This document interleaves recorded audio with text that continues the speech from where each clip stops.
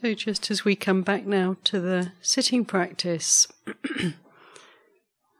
back to the stillness and the simplicity of simply sitting.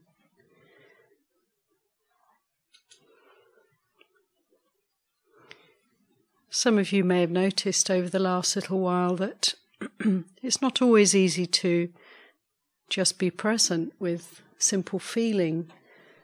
Other things might be going on, particularly thinking, noticing other inputs, sound, smells, temperature, the wind. So many things going on in every moment. It's helpful to have an object of meditation, something to focus on. It's a bit like being in a boat on a choppy ocean or a sea and putting down an anchor so that it just keeps you in a place. And there's all sorts of other energies around, but there's this focal point that is quite still and steady. So what we can begin to notice is that there's different degrees of focus at different times. And sometimes we're able to simply be present with feeling, with the breath, with the body. And other times we're off in the realms of thought. And we can begin to notice what the tone or the mood is, what the state of mind is. Because, of course, this is also part of our practice. So it's a broadening of the awareness, seeing what else is going on. And everything that happens is fine. It's informing us. So you can notice, for instance, if your mind is going off into thoughts of the past or thoughts of the future, and the emotions that may be associated with that. And just to see it, just to really, almost in a sense, we're stepping back from that so we can see it more clearly from a certain distance or from a place of rest, a place of stillness. One helpful way of working with all of this is to note when there's suffering, when there's a feeling of unease, and to notice when there's peacefulness in the heart.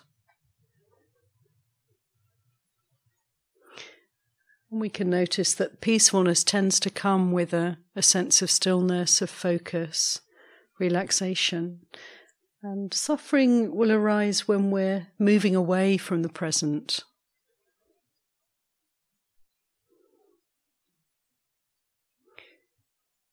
Whether the mind is very still or whether it's very active, it really doesn't matter. We have an opportunity to develop wisdom in any situation. We don't have to make a problem out of anything that's happening for us. But notice in a non-judgmental way, in a very accepting and a very kind way. Oh, this is how it is. Oh, my mind's racing. I'm all over the place. Well, the body's very restless, very sleepy. There's pains here and there that I just don't want to be with. There's aversion in the mind. There's a resistance to what is.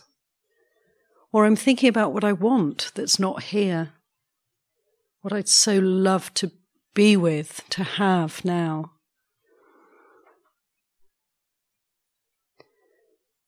The Buddha very beautifully helped us to notice that there are really just a few ways in which we suffer. He called them the 5 hindrances, and we can see if we can notice when there's not peace and well-being right now. whether it's due to restlessness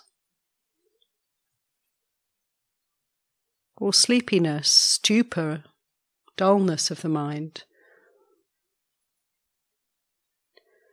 whether there's desire in the mind, wanting, craving, or whether there's aversion, pushing away, not wanting, or whether we're circling around and around in doubts. Should I do this? Should I do that? What's the point of all this? What am I really doing? So we can notice what's happening. And in this way we're gaining tremendous insight into this reality, this mind and body. What can really help us is to keep coming back to the simple awareness of feeling and body, because this is very true, it's very honest. It's always here, it's always now. Whereas the mind will tend to jump around, moving away from what's real. So let the body and the breath, the felt sense of being here, let that be your anchor, your stable place, your vantage point from which you can observe all the rest. The sights, the sounds, the smells, the thoughts, the memories, the worries, the concerns, the loves and hates, the anxieties, the fears. All of it can enter into this spaciousness of awareness. And we don't have to do a thing. We just want to be aware. It's like an opening and an enabling and allowing of whatever needs to breathe, whatever needs to come to light, to be seen, to be felt, to be understood. We're allowing that. We're bearing witness. And with kindness, with patience, with tolerance, with love.